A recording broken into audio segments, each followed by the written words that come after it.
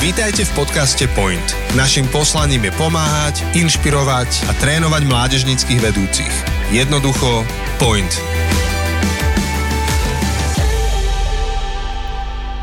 Milí poslucháči, vítame vás opäť po týždni v našej sérii o kritickom myslení.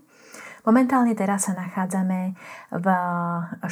časti a znova medzi nami vítam Peťa Hruba. Peťo, som veľmi rada, že si tu a ty si tak krásne minulé rozprával o tých pojmoch, že ja som sa tak započúvala, že som sa už nemohla dočkať dnešnej časti a vlastne hneď bez nejakých dlhších úvodov by sme, Peťo, mohli začať a porozprávať sa o tom, keď si minulé hovoril trošku viacej o kognitívnom skreslení a o tom, čo to vlastne je. Tak možno skúsme pokračovať ďalším pojmom, ktorý si mi vlastne spomínal, a to je práve kognitívna dizonancia. Čo to vlastne znamená? Ako by si to vysvetlil? Mm-hmm. No, v podstate je to niečo ako možno najlepšie na príklade perlorodky, ktorá keď nasaje zrnko a piesku, tak aby sa s tým vysporiadala, lebo ono by tam nemalo v nej byť, tak ju začne obalovať a potom to vypudí. Hej? Problém, ak nasaje dovnútra kamienok, ktorý je príliš veľký, on nedokáže ho obaliť a tým potom perlorodka zahynie. Hej? A v podstate ten príklad vystihuje taký jeden fakt, a to je vlastne túto dizonanciu, že je to kognitívny, že je to vlastne stres, ktorý zažíva človek, keď verí dvom protichodným myšlienkam, hej, alebo hodnotám a nevie sa s tým celkom vysporiadať. Je to aj pri vývojových štádiách, že si usporiadávaš myšlienky a potom príde ďalší fakt a je to ako keby, že už máš plný pohár vody a ešte tam padne kvapka a zrazu sa to rozleje stadiaľ, lebo už to nedokáže udržať tá hladina. Hej. Je to moc napäté. Čiže je to stres, ktorý máme z toho, že nevieme udržať tomu, čo sme doposiaľ verili, alebo realite, ktorej čelíme, alebo novej informácii, ktorá prišla a teraz tým zápasíme a potrebujeme sa s tým nejako vysporiadať.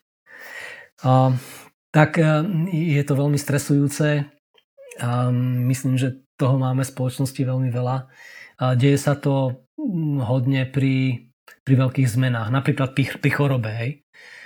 Že ja som, povedzme, že celý život verím tomu, že ja zomriem, ak zomriem, to je dobre, tak zomriem v posteli v noci, že o tom ani nebudem vedieť a bude to bezbolestne. Hej.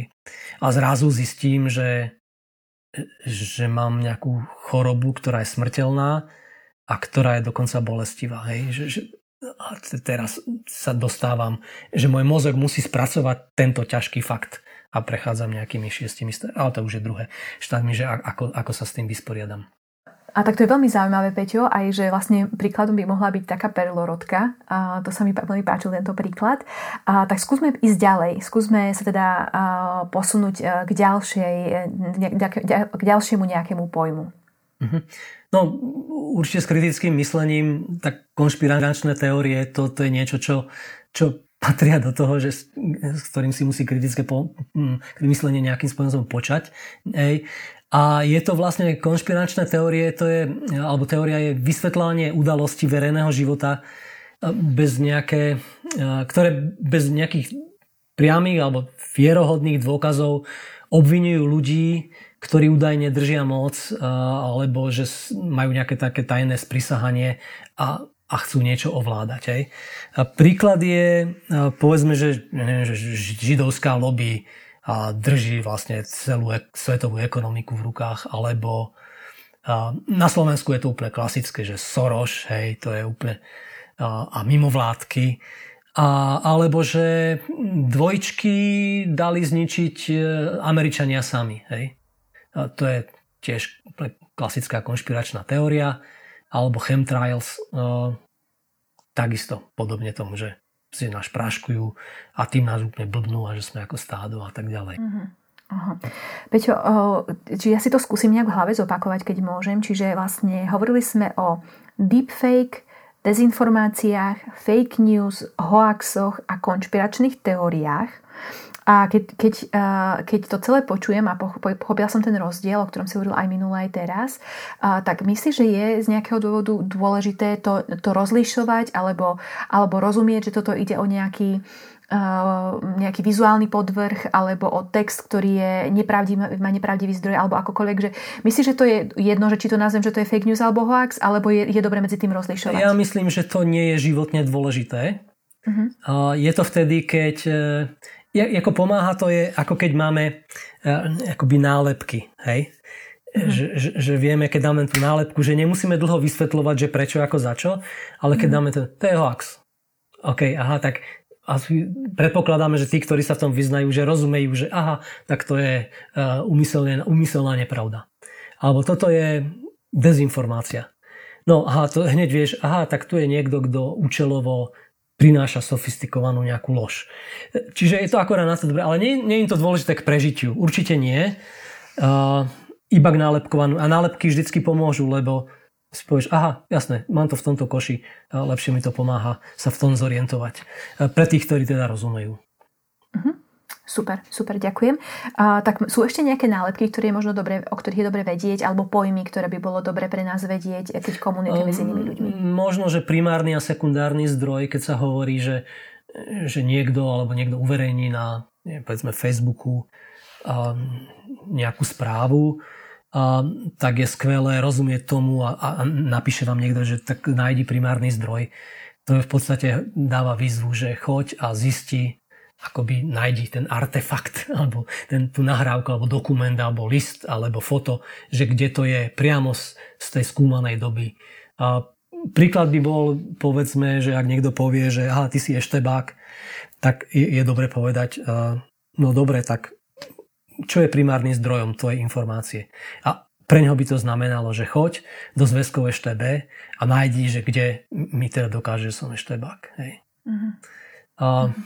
Čiže nejak tak. No a sekundárny je zdroj, to je vlastne zdroj, ktorý iba komentuje už ten primárny zdroj. Hej. Čiže, ale to je možno, že nie je podstatné. Rozumiem, čiže kontrolovať zdroje.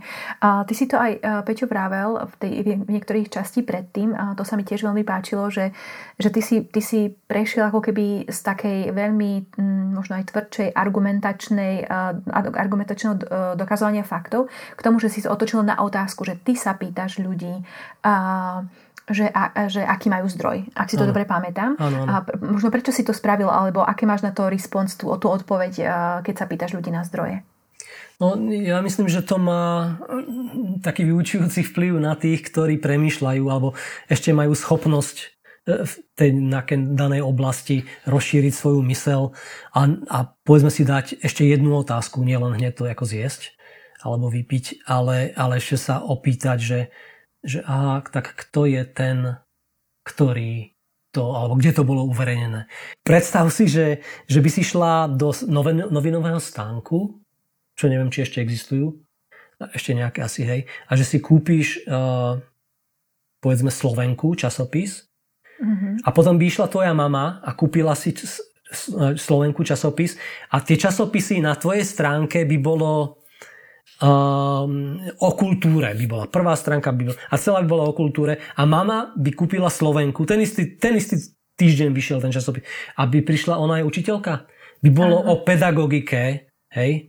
Alebo, bolo by to veľmi čudné, ale toto sa presne deje akože na Facebooku, že ono je to nachystané na nás tak, že on presne vie, že čo čítame, ako rozmýšľame dokonca a to nám podsúva. Hej? Lebo vie tvoj vek, vie čo ješ, vieš, kedy si išla pomaly spať, čo si lajkla, čo si nelajkla, čo si vymazala, čo si napísala a vlastne to je tá genéza, keď ten Rakúšan vyžiadal Facebook, keď písal, on bol, myslím, študoval právo a on požiadal Facebook, že pošlite mi, robím teda diplomovú prácu, pošlite mi všetky informácie, ktoré viete o mne.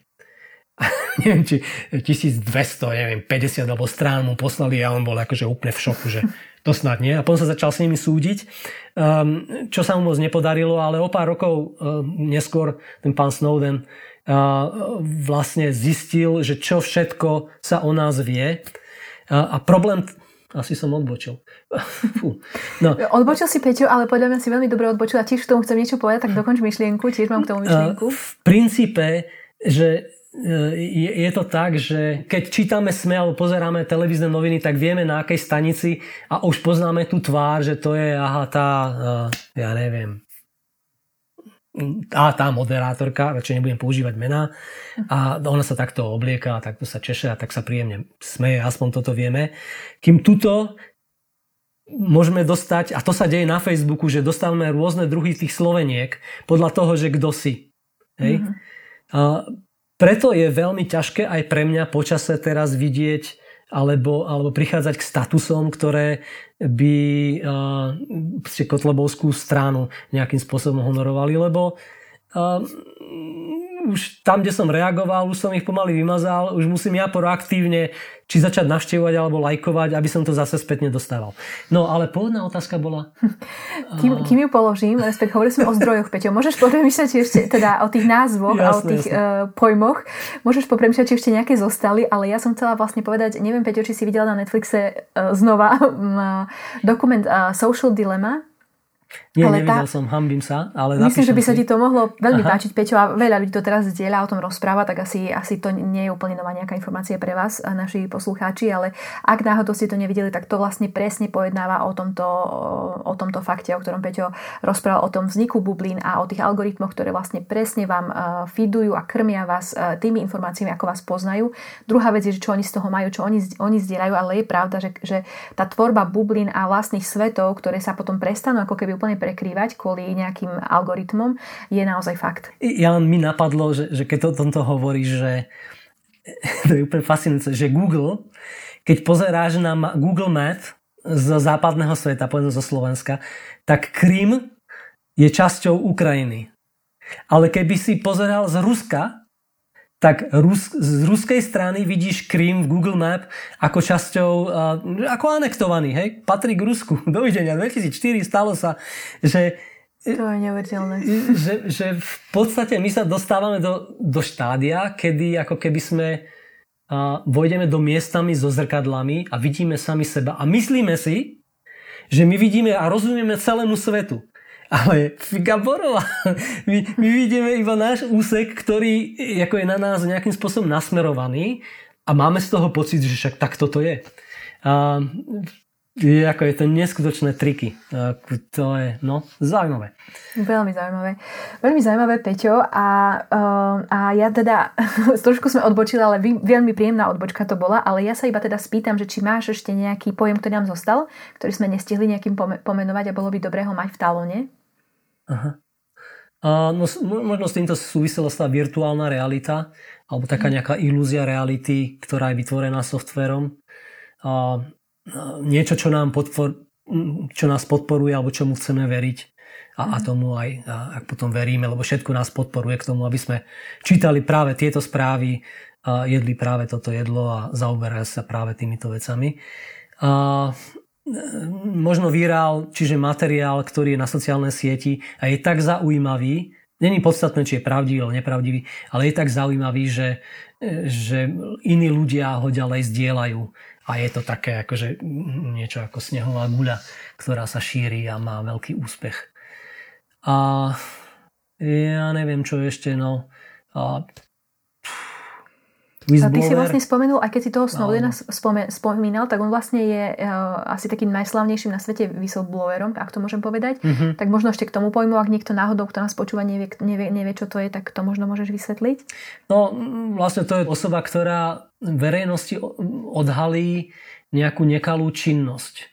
A to bol práve ten fakt, akože, ako Google a Facebook sa tvária akože nič, že však oni iba nám slúžia, hej? Ale majú obrovské dáta a vedia o nás tak veľa, že vedia, na ktorom mieste sme a vedia, ako často sme s mobilom a čo si kupujeme a koľko... Ja neviem. V podstate všetko možné. Hej. Na Slovensku by to bolo asi Zuzka Hlavková, ktorá zareagovala na predraženie oslav na ministerstvo zahraničných vecí. To bola tá veľká kauza, kde... To je jedno. Čiže niekto, kto zapískal a povedal, že hej, tuto bacha. Možno, že to bolo aj pri bývalého ministra vnútra jeho účte. Tam sa takisto zapískalo. Ale môžem sa, Peťo, spýtať, teraz naozaj sa pýtam z nevedomosti.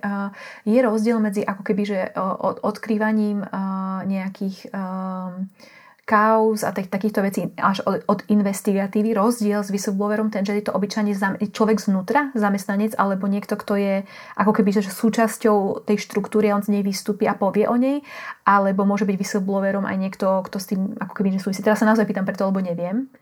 No, veľmi ťažko si predstaviť, že zapíska niekto, kto je ako zvonku, že lebo väčšinou tieto štruktúry je to tak vymyslené, aby si sa tam nedostal, hej. Čiže a tí, ktorí sú vnútri, sú zabezpečení tak ako právne, aby nemohli hovoriť, hej.